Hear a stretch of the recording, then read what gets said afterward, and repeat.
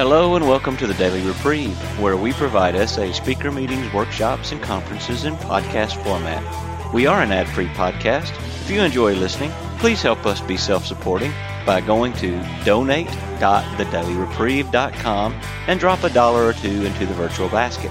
Please consider donating monthly by clicking the Donate Monthly button. However, one-time donations are always welcome. Just click the Donate Now button. Now, without further ado, this episode of the Daily Reprieve.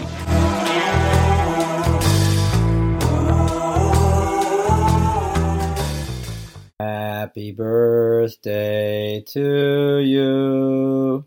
Happy birthday to you. Happy birthday to Daniel. Happy birthday to you. Good morning, everyone. My name is Shim. I'm a sexaholic, and I am giving an introduction to today's best speaker recording in honor of our fearless administrator, Daniel T. He has no idea that I'm doing this, by the way. And although we are friends, as soon as he hears this, that might be the end of our friendship, because this is not his way to be celebrated, especially that he doesn't know I'm about to do this. But for those of you who don't know, this week Daniel celebrated 5 years of sexual sobriety in Sexaholics Anonymous, and I got to tell you, 5 years. When I came to SA, no one in my group had 5 years of sobriety, no one. And I was in group therapy with a guy from AA who got 5 years of sobriety. And we made a party. We couldn't believe it that we were in the same group as someone who had 5 years of sobriety. It was beyond imaginable.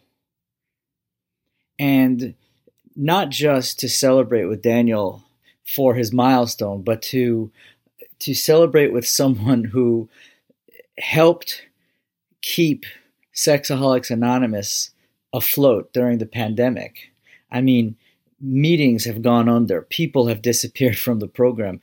And thanks to the fearless, tireless efforts, courageous efforts of Daniel T., teaching people how to run Zoom meetings, teaching people how to be admins, teaching people how to set up online recovery.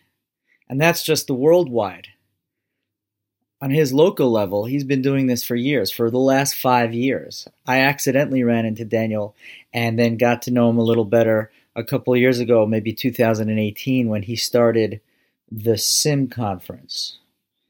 And I know that before the SIM conference, there was the geeks, the Geek Camp squad of that preceded that, the Geek Squad. But that would have fizzled out like a lot of other things. We all know that the the Internet Marathon is his baby. Sitting on that Zoom line with that blue background that we all have come to know if we've seen him on Zoom, long before any of us knew what Zoom was. I remember at the first SIM that I spoke at, when Daniel helped teach me what Zoom was, I asked him very innocently, what's wrong with Skype? Because anyone who had been doing recovery online, it was all Skype. And he laughed. He's like, Skype is old-fashioned. The new thing is Zoom. Like, what are you talking about? What's Zoom? Nobody heard of Zoom. And here we are. Zoom is the thing. So he's definitely ahead of his time. Works a fantastic program, is active in recovery, like the big book says. Put the effort into your recovery that you put into your addiction and you will be successful. And Daniel is proof of that. Proof of that. He loves sexaholics. He loves Sexaholics Anonymous. And Daniel, to you, I'm grateful for our friendship. I'm grateful on behalf of Sexaholics Anonymous for your service, and happy birthday. So today's recording is actually step one, which is the talk that Daniel gave at the SIM just a couple weeks ago at the SIM 2021, which I am grateful to have been on the line when he spoke. And not all of you were able to get on because of the time zones, but the pearls of wisdom coming out of this man's mouth I'm listening, and I feel like I'm listening to someone with 20 years of sexual sobriety.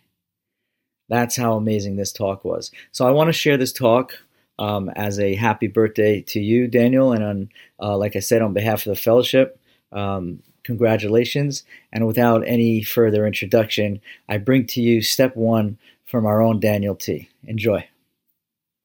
Thanks so much, Bill. Well, I was going to open with a made-up prayer of my choice for God to give me the tolerance and patience to deal with the ice cream truck outside that's making loud noise. But now it's just the noise of his engine, and I don't think you guys are hearing that being picked up from the microphone. I think that we managed to pull off him stopping that loud noise just as I unmuted myself. So we'll just start with a general serenity prayer. With God, grant me the serenity to accept the things I cannot change, courage to change the things I can, and the wisdom to know the difference. And Bill, I can't change the fact that I'm a sexaholic. I think that is the core of my first step, is the absolute admission within my innermost self that I'm a sexaholic of the hopeless variety. I can't control and enjoy it. I definitely tried for many, many years, as much as I could, to control it and to enjoy it. And I failed miserably over and over and over again. The failure didn't necessarily happen at the moment of orgasm, sorry to be explicit, but it definitely felt like a failure afterwards. I ended up abusing my wife for many years. I ended up abusing myself, abusing everyone around me. Women were objects. All women were objects.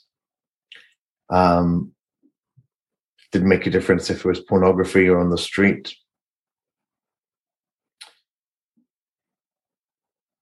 And part of my first step was actually internalizing some of those craziest moments. I have a few really powerful sexaholic moments in my memory bank that I can pull at within moments to immediately remind myself how insane I was, how crazy life was. And those are really important reminders. For me today, the core admission is that lust, as I understand lust, for me, what lust is for me is poison. I don't define lust for anyone else. For me, I know what it is for me. I know I have a sensitivity with most aspects of my lust. I say most because it's cunning, baffling, and powerful, and it constantly shows itself in different ways. But with most aspects of lust, to know that I need to stay away from that. And it's an automatic reaction, as if from a hot flame. That is the miracle today. I automatically look to the side of the screen when there's something I shouldn't look at. Same thing in the street. So that is a very big miracle that I'm able to do that. And it's something that I have to continue to build. It's not something that just takes for granted, because if I take it for granted, I'll be back out there again within a few minutes. So there's no taking it for granted. But what we're going to do today is just talk a little bit in a bigger picture about the first step and understand for ourselves, for everyone here, the basics around the first step. So there's a few concepts that the big book spends 3.5 chapters discussing the first step, around the first step. And I just want to go through them all. It's a recap for me. It's a meditational recap. It brings me back to my first step, and it brings me back to clarity. For me, I learned that Dr. Bob was a hopeless alcoholic, and he knew that it was a spiritual disease. What he did not know was that it was an illness. And when he found out that it was an illness, he then had the missing piece for him to then go and recover. What that tells me, and what that taught me, and it's not an original idea, is that knowledge of the problem is a route to getting to the solution. If I don't know what my problem is, I won't be able to get to the solution. So it's very important to know what my problem is. So I'm powerless over lust. It makes my life unmanageable, and my life has become unmanageable. Those are the first two main words of the first step: the powerlessness and the unmanageability. And then the doctor comes in and he tells us that I have a physical craving and I have a obsession of the mind. In addition, we have two other concepts that are brought down by the doctor and by the big book in the first few chapters. Those concepts are the allergy. We have an allergy to lust. And we are insane, which is really brought down by the second step, because for God to restore us to sanity, we have to accept the fact that we have to accept the fact that we are insane. So what I want to do is I just want to walk through these 6 core concepts again. As I said, for me, it's a meditation to remind myself how the first step works. And this can be applied to every different fellowship. I personally qualify for many fellowships. It can be applied to different forms of lust.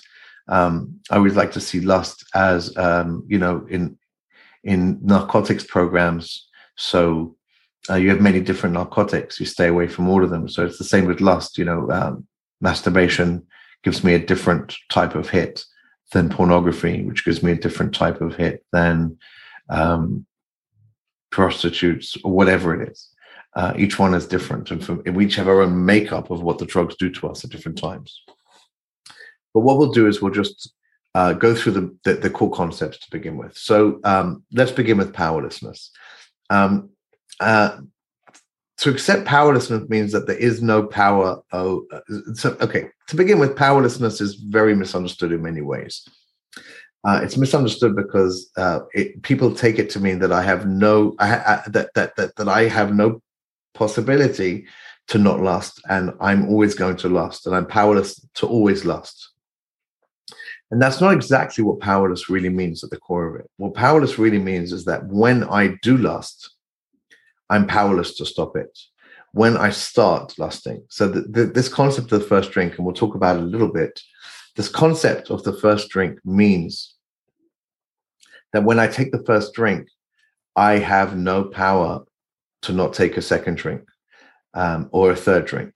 Now, that doesn't mean that every single time I take one sip, again, people get very confused by this. That doesn't mean that all of a sudden I am now going to have a binge.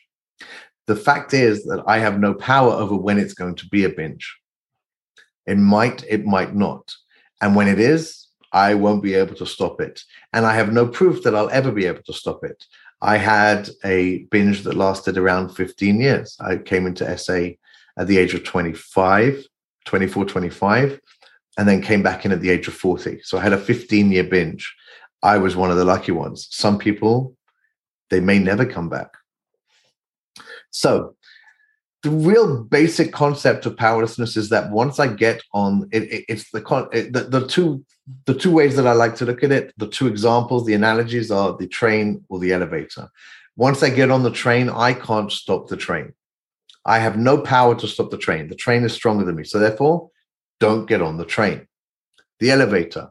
Once I get on that elevator, I have no way or means to stop and decide which floor it's going to let me off on. It might let me off on a very low floor. It might never let me off.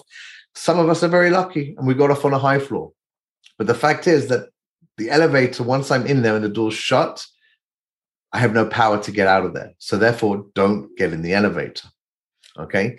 So this is the power that I have. How do I find power to not get on the elevator, to not get on the train? Well, that's not step 1. That's steps 2 to 12. I have to understand the problem. So I'm not going to, hopefully today, from all these talks we're going to hear, we're going to learn about how people gained access to the power to stop doing that. And maybe some questions might come up around it. But the core is that as long as I don't take the first drink, as long as I don't take the first lust hit, As long as I continue abstaining from lust, then I have quite a bit of power. God does promise us in the 11th step the power to carry it out, the power to carry out God's will. So we do gain the power back. But ultimately, it's important to just realize and remember that lust was my higher power. The only way that I'm going to gain access to a power greater than lust is if I cleave and seek access to that power greater than lust. And what is that power greater than lust? Well, for me, it's my higher power. For many people, it can be the group.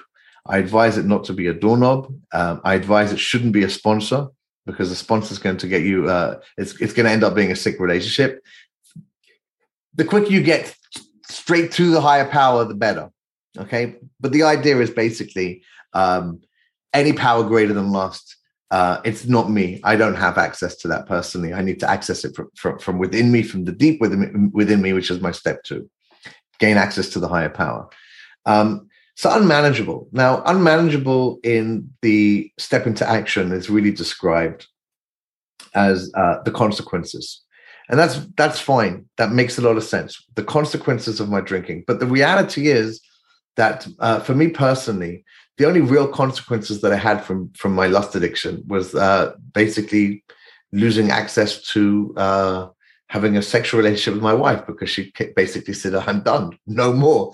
I didn't have that many on the surface. I didn't have that many more consequences. I had 2 cars in the garage, as the big book says. I had businesses that worked. Things were rolling. Okay, it's true. I lost my self-respect. I lost my spirituality. I lost my self-honor, my self-worth. But those things didn't really, when I came into recovery, the unmanageability was very difficult to grasp a hold of. And then it was shown to me that unmanageability can be a much clearer, simpler concept.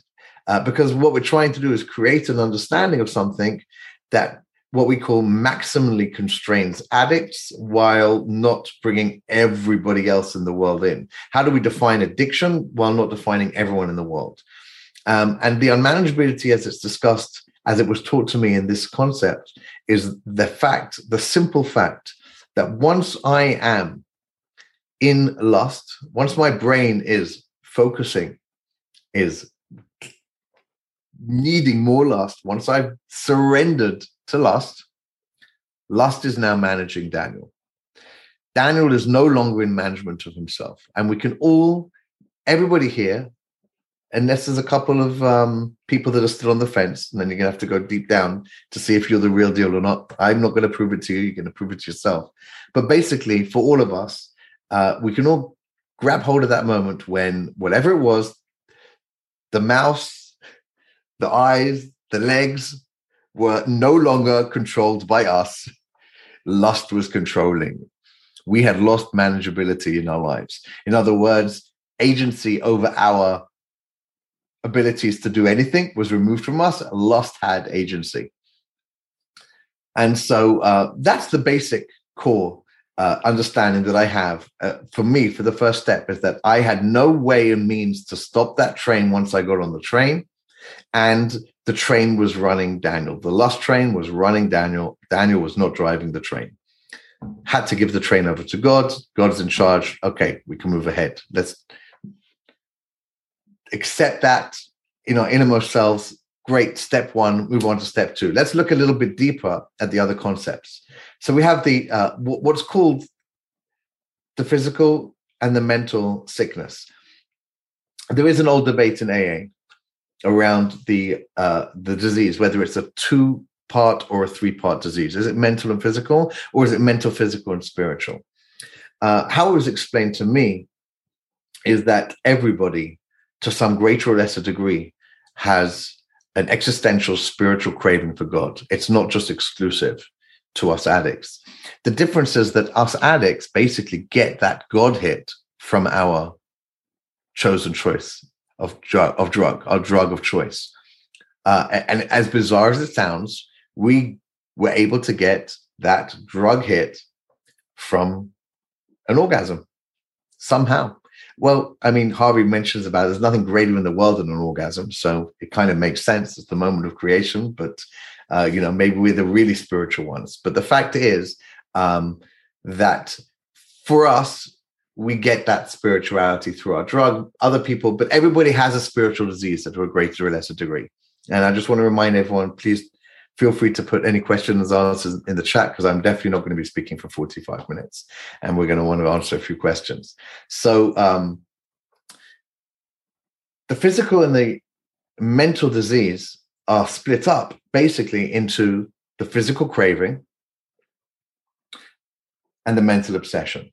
Now, the craving, the doctor, in the doctor's opinion, basically says that the craving is pretty much exclusive to us addicts. In other words, when we get that hit, whatever the hit is, and I'll talk about how I understand that hit in a moment, we get a feeling that we need more. Normal people don't. Normal people, they can lust like a gentleman, as crazy as it sounds, and they don't need another lust hit and another lust hit and another lust hit. All right. How I truly understand the core of that mental craving, of the physical craving, is through an understanding of physiological hormones that are created. In fact, it's that anyone who's had that anticipatory hit before they even went to the porn or on the drive to the prostitute, the buildup of adrenaline that happens in the body, that is the craving. That is the physical. We didn't act out. We didn't lose our sobriety when we just had the orgasm. It happened way before that. We lost our sobriety way, way before that. And the craving itself, it's literally, it's a physical reaction, an abnormal reaction that we have to those hormones that are created. We need more and more of them. And that abnormal reaction, just to zoom slightly to the side, is what the doctor explains is the allergy. The allergy is an abnormal reaction to lust. Normal people do not have that allergy, therefore they do not react abnormally to it. So that's a very simple overview of the craving. The obsession of the mind is a harder thing to explain, because what we all think, and I think most of us, again, in this room will relate, we sexaholics have a penchant for being incredibly obsessive. We'll obsess about the craziest things. And actually, really what that is part of our codependence, which is really the mother of all addictions. We have this obsession piece where we will obsess and obsess and obsess about the tiniest thing. And in my early sobriety, it was insane how much obsession I went into over the tiniest little things that my wife said to me. I mean, because now I didn't have lust to medicate me, so now I had obsession to medicate me. That, I will argue, is not the obsession that the big book is talking about. The obsession, in fact, what we will call that is the preoccupation. When I am spending my day preoccupied with lusting, you can call it obsession if you want to, but it's not the obsession that the big book is discussing. The obsession that the big book is discussing is the obsession that I can control and enjoy it. The abnormal obsession of every abnormal drinker is that he can control and enjoy his drinking. So I'm obsessed that I can do it. I'd like to, I hope I can find this quickly. I really wanted to read it from the other day. It was just such a beautiful, I'll try and find it as I'm writing, as I'm speaking. Let me just see if I can roll up and see if there was, in one of the WhatsApp groups that I'm in, someone left a message the other day asking a question. And I felt like it was just a perfect explanation of the physical obsession, of the mental obsession. Here we go. Here we go. Hello, I have a question. Sometimes I think to myself, I have 30 days of sobriety. Now I have a pressing desire to masturbate. I can afford a relapse. I lasted 30 days. Now I need a small dose of the drug. I can afford a little madness. After the relapse, I get up and I continue the path of recovery. I know it's my disease that's speaking, but how do I stop these thoughts? So one may say that these thoughts are what the big book calls the mental blank spot. It's a very interesting, it's exactly what happens. But basically, there's some point in time where we forget the pain and suffering of the day or the week before. And we think just a little bit of lust is going to be okay. I'll get up tomorrow. It'll be okay. Nothing's going to happen. I'll restart. Or even more insane is once I'm in a little bit of a cycle of every 2-3 days of acting out, it's like, oh, what's the point? I've only got 2-3 days. What the hell? I might as well have another one. I might as well do it again. And that's how we never get out of it. So what I'm coming to say here is that is insane. Because based on the records, it doesn't stop. I can't control and enjoy it. I feel like crap afterwards. It was just an orgasm and nothing happened. I didn't gain anything. I just lost my I lost my feelings. I'm not present. I'm being unfaithful in my brain. I'm not being of service. I'm being selfish. I'm taking. I'm living in all of my character defects at once. And lust is controlling and managing my life. That's the first step. At the end of the day, that is a first step. A first step to realize that I can't control and enjoy it. It's poison for me. If I continue to do it, life is going to become more and more and more crazy because I don't have agency over my actions. I'm not letting God have agency over my actions. I'm letting lust have agency over my actions. And how unmanageable is that? And how miserable am I making myself, making the people around me? And I can't carry on like this. And I recall again those craziest moments of insanity, of the insane things that I did in my disease. I take a deep breath, try and cleave to my higher power, and move on to the next steps. It's a big deal. Step one is the hardest in a sense, because we are in the clutches of a very fatal disease that will lie to us. It will continue to lie to us. It will never stop lying to us. And it's got us by the throat. The liar owns us. And our job is to admit to our innermost selves, at the core of my being, that for me it's poison. But other people can do it. Doesn't make a difference. For me, it's poison. We always look at other people. We always say, but I'm different. Don't you know me? I'm different. No. So at the core of it, that's basically what I wanted to speak about today. I'll have a look at the other notes just to see if there's anything else there. Basically, if I'm cut off from God, when I am cut off from God, when I'm living in my disease, when the defects are running the show, there's going to be a part of me that is yearning for something greater. And my default as a sexaholic is that that's going to lead me straight back to lust. And you have this, basically that's the fuel. The fuel to my relapse, the fuel to my the fuel to my lust is this being cut off from lust. And the only way to fill that gap is to have a spiritual experience. The only way I know how to do that is to take the steps. Lust will fill me up, but it won't fill me up on a consistent basis. It'll fill me up in a very stopgap basis, and it won't work long enough, and I'll keep on needing it. I need something lasting to fill me up with that God drug, as it's called. So I'm going to leave it around there, and I'd love to take on some questions. Please feel free. I saw that someone had raised their hand as well in the Q&A. Don't raise your hands if you're listening. Just go ahead and put in a Q&A into the Q&A. You should see a Q&A button at the bottom. And Bill, I'm happy to ask the questions as well if you want to take a little rest. I'm a control freak. It's one of my other diseases, so I can ask and answer if you want. I'll let you find the mute button. The first question was, does lust always mean wanting an orgasm? Or can dependency, etc., set the inevitable train rolling? Well, it's a great question. Yes, lust has got nothing to do with the orgasm. Orgasm is just one of the drugs.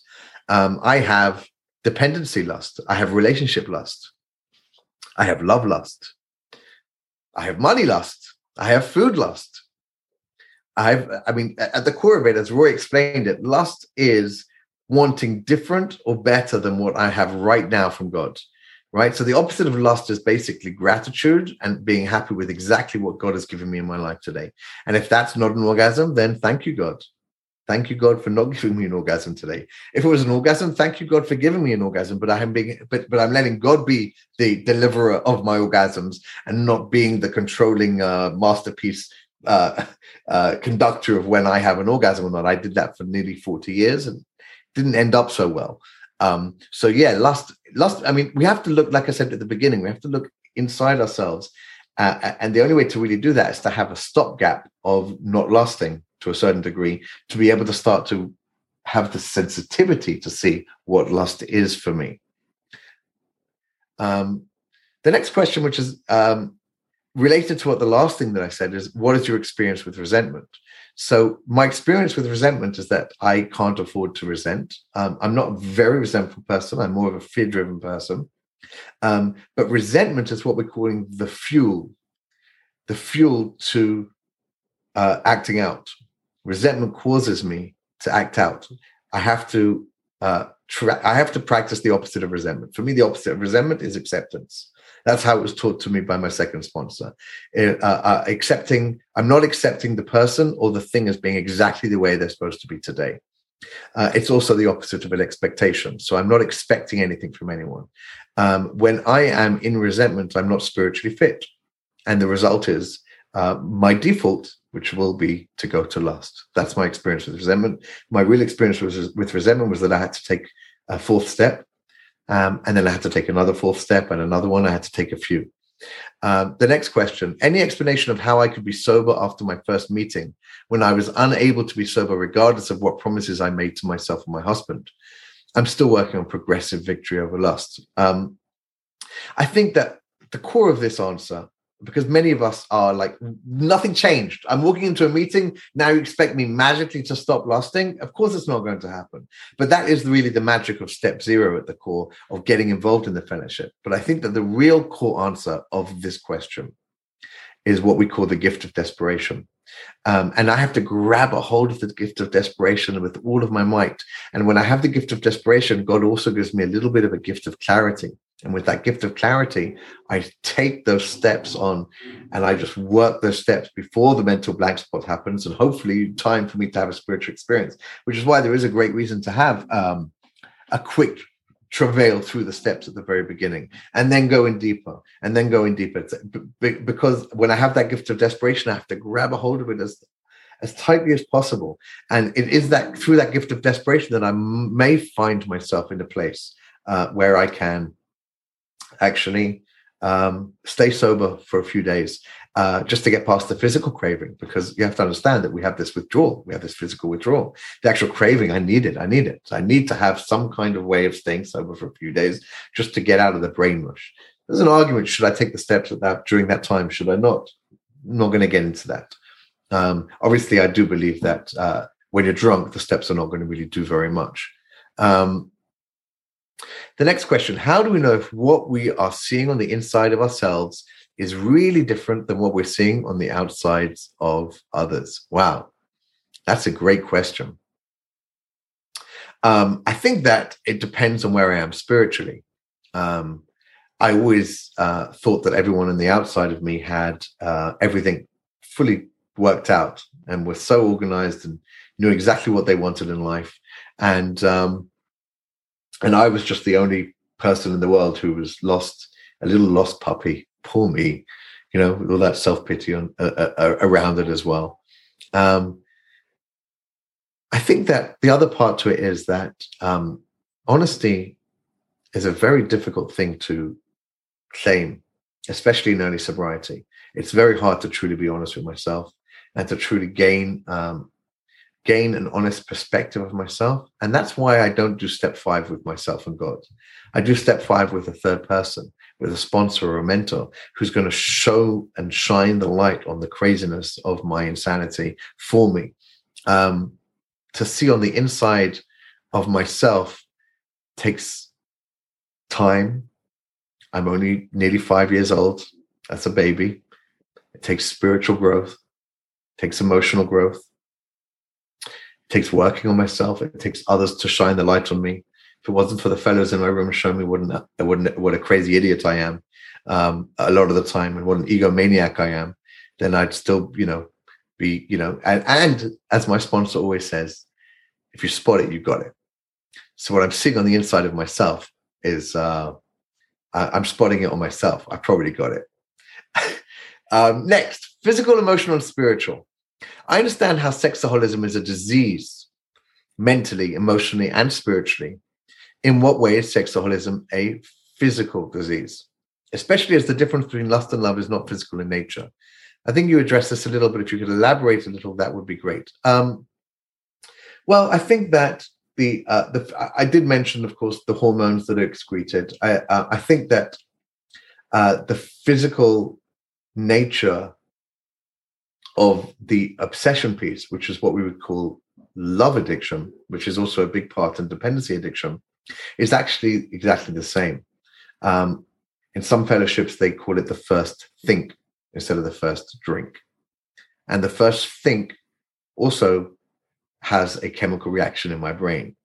Just obsessing in a love triangle between myself and my brain actually causes a physical reaction in my inner being, and that is the physical disease. I'm allergic to that because I have an abnormal reaction to those hormones. Very simple. It's those hormones. Next, if we're craving not for sex, orgasm, or ecstasy from lust, but actually it's a mental craving, how to stop this longing for relationship, for real love, real connection, because that's very human, isn't it? So first of all, I would say that the craving, as I explained, is a craving that is physical. It's not mental. So it could be that you're talking about something else. The craving that we experience, the physical, the mental craving, is not actually what the big book talks about. It talks about a physical craving. That's the physical part of the disease. So that emotional need for another person, that longing for a relationship, for real love, for real connection, that is very human. And that's actually what the work of the steps brings me to find that in my higher power. We all have that, I think. To answer that person, I think that not only do we all have it, I think that that is what I would call the lust for God, which is not a negative thing, but we look for it in people and in objects, and we need to look for it in God.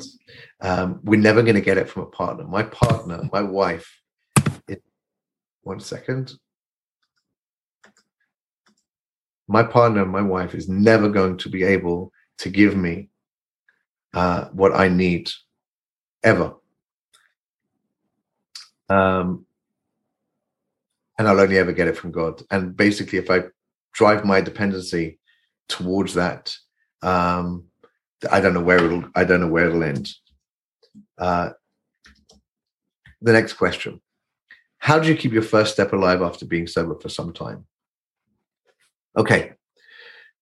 I think that the first step, because I was saying that lust actually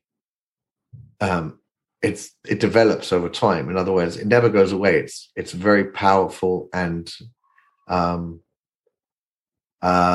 it's cunning and baffling.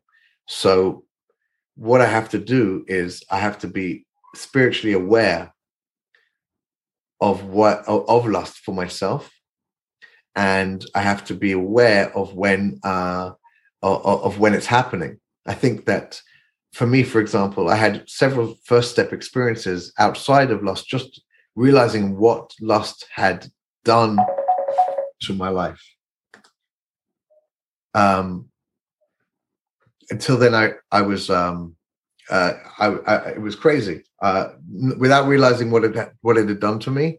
In the first year, I was the mind boggled, but then I slowly had more of a deeper and more profound experience with my first step. I think that the first step grows with us, and at the same time, I think that it's something that I have to really acknowledge at all times. I'm powerless. If I forget that I'm powerless,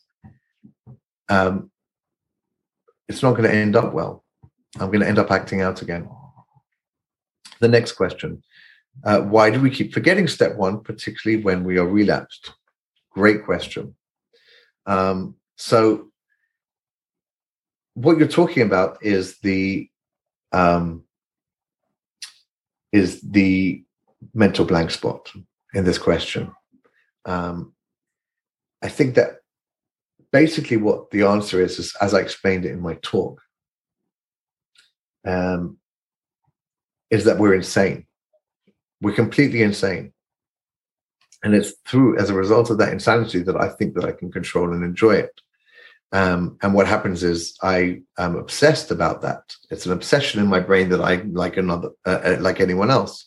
But particularly when we relapse, there's no way we're going to remember it. How are we ever going to possibly remember that when we're constantly in a relapse? It's a very difficult cycle to get out of. It's practically, the only way to get out of it is to be blessed again with a first step experience, with the gift of desperation. Until we get that blessing, it's impossible. So why do we keep forgetting step one? Well, very simple answer: because we're addicts, and addicts have a disease of forgetfulness. That's why. And as long as we keep on relapsing, we're going to keep on forgetting it. Bill, would you like to ask the next few questions? You can go through each. Yeah, I'll bring them and I'll put them to you here. This is a question. I really liked that you mentioned the illusion of affording a little madness or lust because you've maintained sobriety. How do you move past that through long-term sobriety? That's a good question. I really like that you mentioned the illusion of affording a little madness of lust because you've maintained sobriety. How do you move past that thought during long-term sobriety? I think that the key to long-term sobriety is actually spiritual and emotional growth. Steps 2 through 12 don't mention lust. They're not about lust. And I think that once you get on the train of recovery, you spend less and less time trying not to lust, trying not to act out, and more time focusing on becoming a human being again. And that's what works for me. I have to, for me, like I said at the very beginning, I have to always internalize that it's poison for me. And I don't want to die. If I wanted to die, I would take some lust. I hope that kind of answers it. Yeah, I'm going to take a prerogative to ask you a question, which is, how have you experienced the difference between your first step when you were a newcomer and first step, either for your long-term sponsees or for yourself in your longer-term sobriety? How has step one changed for you over time? I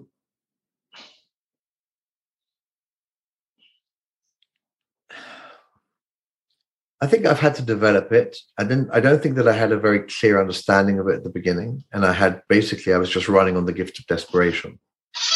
And I think that over time, I gained a deeper emphasis. For me, in my personal experience, one of the biggest moments of a much deeper first step was when after a year I made a full disclosure to my wife, and I then saw the consequences of my actions. Until that point, I was living in a kind of a bubble, and so for me, all of a sudden, that was my real first step experience was actually when I saw how it had affected the person I was closest to, which is really interesting. I think that, and then I bring that experience with me to my sponsees. I don't know if that answers the question or not. And I'd comment also that the unmanageability, I think, because of self-deceit or denial, I still continue to realize how unmanageable my life was that I didn't even recognize because I was in complete self-denial and thought, oh, well, this is normal. So absolutely. The whole point of unmanageability is that we need to let God manage our lives. And only once we start to move into that sphere of letting God manage our lives on a day-to-day basis, do we start to have more clarity on the unmanageability as it was in the past. I think that's the magic of the steps. We have a question. The White Book says when we surrender our freedom, we become truly free. I experience this as giving up control, or more to the point, the illusion of control sets me free. Seems to me that for me as an addict, there are two choices: give my higher power control, surrender, or let lust maintain control. I have no power where lust is concerned. And this participant asked, does that make sense? How have you experienced freedom that the White Book talks about? So yeah, it makes absolute sense. And the funny thing is that most spiritual paradoxes make perfect sense in the heart and in the soul, and they don't make sense if you try and mathematically work them out. One of our problems in addiction is that we're too smart for our own addict. Our addict basically is running the show, and he's so freaking smart that we think we know everything. That was my experience, and of course, the illusion of control is so important and so powerful, and it's such a need, and yes, the key, the real key is to let God have control, surrender that control to my higher power, or lust is going to have control. And Sandy B talks a lot about these. He talks a lot about these two choices. It's in step 2. We either die a sexaholic death or live a spiritual life, right? And the joke that Sandy B says is, well, then we come along and we say, well, how bad is that sexaholic death really going to be? You know, we're insane. A normal person will say spiritual life, death of misery. Obviously, I'm going to take the spiritual life, right? And for me, I think that the freedom, I can't really express the freedom because it exists within a spiritual paradox. I can experience the freedom from lust. It's hard to express it. Yeah. I can remember the very first time I walked out of a meeting, and I looked up at, I was in Chicago, the train was going by on the elevated track, and I said, you know, we will experience a new freedom and a new happiness. And the promises started coming true. And it is hard to explain that, but boy, it's like a weight falling off of, or coming up off the shoulder. So it's a real blessing. What is your experience of working step 1 with sponsees? How do you share your experience, strength, and hope to give a sponsee the understanding of powerlessness and unmanageability? That's, I think, so I basically do what I did here in this talk at the beginning. I basically talk about the powerlessness and the unmanageability and how it relates to me, and how I experienced it. I'll give over a few examples, more explicit examples because it's one-on-one, talking about how just like I did here. Just how it's in management, you know, once the mouse is being moved by itself, Daniel's no longer moving the mouse, right? And I can't control when Daniel's going to turn off the computer. It's as simple as that. And most people who are in this fellowship relate. So it's you know, that's how I do it, and I try and help people. And then there's different ways of working step 1. I try and get people to write their step 1, and that's it. There's a great question here above that. What exactly does progressive victory over lust mean? I think that lust, the whole concept of lust, ultimately, is that I'll never actually gain complete victory over it. And it's all about seeing those moments in my life that are actually coming from lust. And I'll always, I had an epiphany the other day. Same thing. It's constantly happening. Well, wow, that's lust. And then you take measures to surrender it. And it doesn't always have to be sexual lust. I think that it's very important, especially in early sobriety, to identify really what lust is for me, and to get rid of those hidden bottles and to abstain from as much as possible from it. But I don't think we'll ever have complete freedom from it. And that's why I pray for freedom from it, because it evolves. The next one is when my state of mind is that the first drink isn't so bad, are we already drunk? How to go back after that? So I don't think that it happens that the first drink isn't so bad. I think the drunk moment happens at that exact minuscule moment in my brain when I relent, when I surrender that I'm going to act out. And it's it's very hard to get in touch with that tiny moment in my brain when I say I'm going to do it. But that's when the moment of drunkenness happens. Until that moment of drunkenness happens, it hasn't happened yet. How to go back after I've had a thought that it isn't so bad? Well, I don't have to go back. I believe that we can just respond to that voice. Yes, it is. I don't have to be controlled by my thoughts. Yes, actually, it is pretty bad. That is not something that's going to work. Let's look at the record. In the moment of temptation, how do you remind your insane mind of your insanity? Well, I think that one has to, I think that a lot of people talk about the moment of temptation. We have to be grateful for it. Thank you, God, for reminding me that I'm a sexaholic. Thank you, God, for reminding me that I'm a sexaholic. Thank you, God, for reminding me that I'm insane. If you're having trouble for remembering that, then just go and repeat yourself. I'm insane. I'm insane. I'm insane for 100 times for a day for a few days. I'm powerless. I'm powerless. I'm powerless. What was it? Your first experience more of an enlightened self-interest as described in the White Book, or pitiful, incomprehensible demoralization as described in the AA Big Book?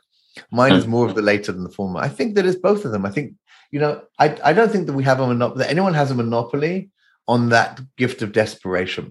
I think it can come from enlightened self-interest, or it can come for the wrong reasons, or it can come from an incomprehensibly demoralizing situation. It's those incomprehensible demoralization moments that are the ones that I have in my memory bank that are the core step one experiences. That's very important to remember. How do I find a real connection, a real loving God and not in humans socially? Well, I can't. That's why Jesse called people God with skin. I need my fellows and I need the relationship with God. I just need to have my priorities right.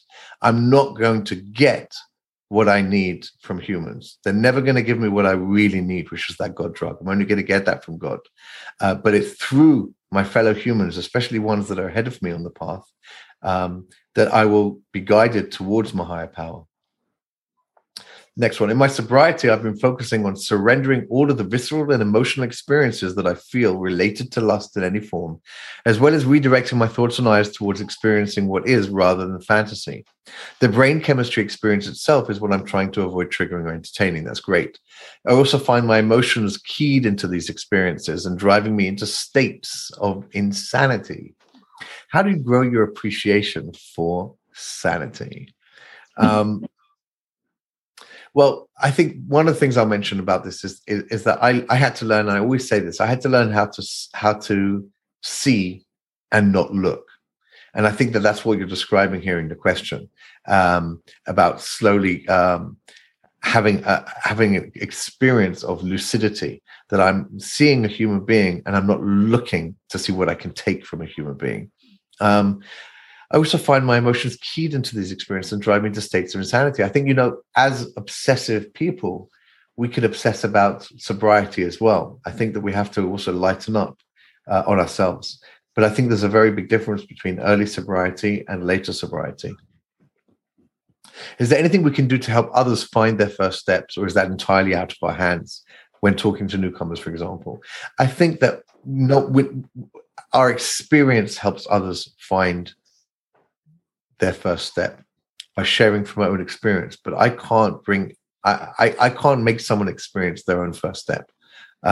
It's an experiential thing that they're going to have as a result of their own gift of desperation. I don't think that I can bring anyone to it directly, but the experience of sharing my loss with others to help them to relate is one of the key things that Bill basically found out on day one, and that he brought to AA, was being able to share the experience of one alcoholic with another alcoholic.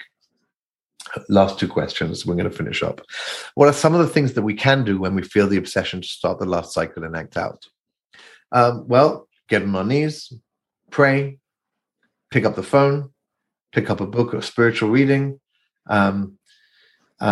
surrender, practice it again, go deeper into what's it's not the obsession. When it is the obsession, it's the mental blank spot, right? So go and work steps. That's always a great thing to do. Go and work steps. Just work those steps. There's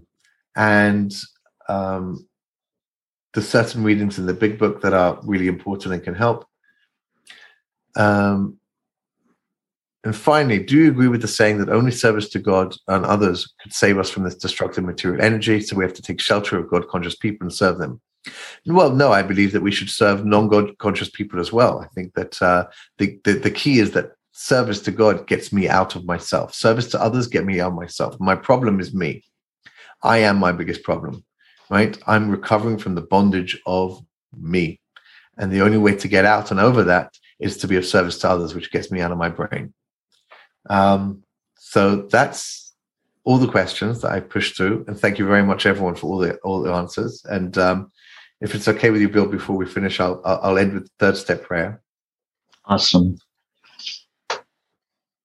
God, I offer myself to you, to build with me and to do with me as you will.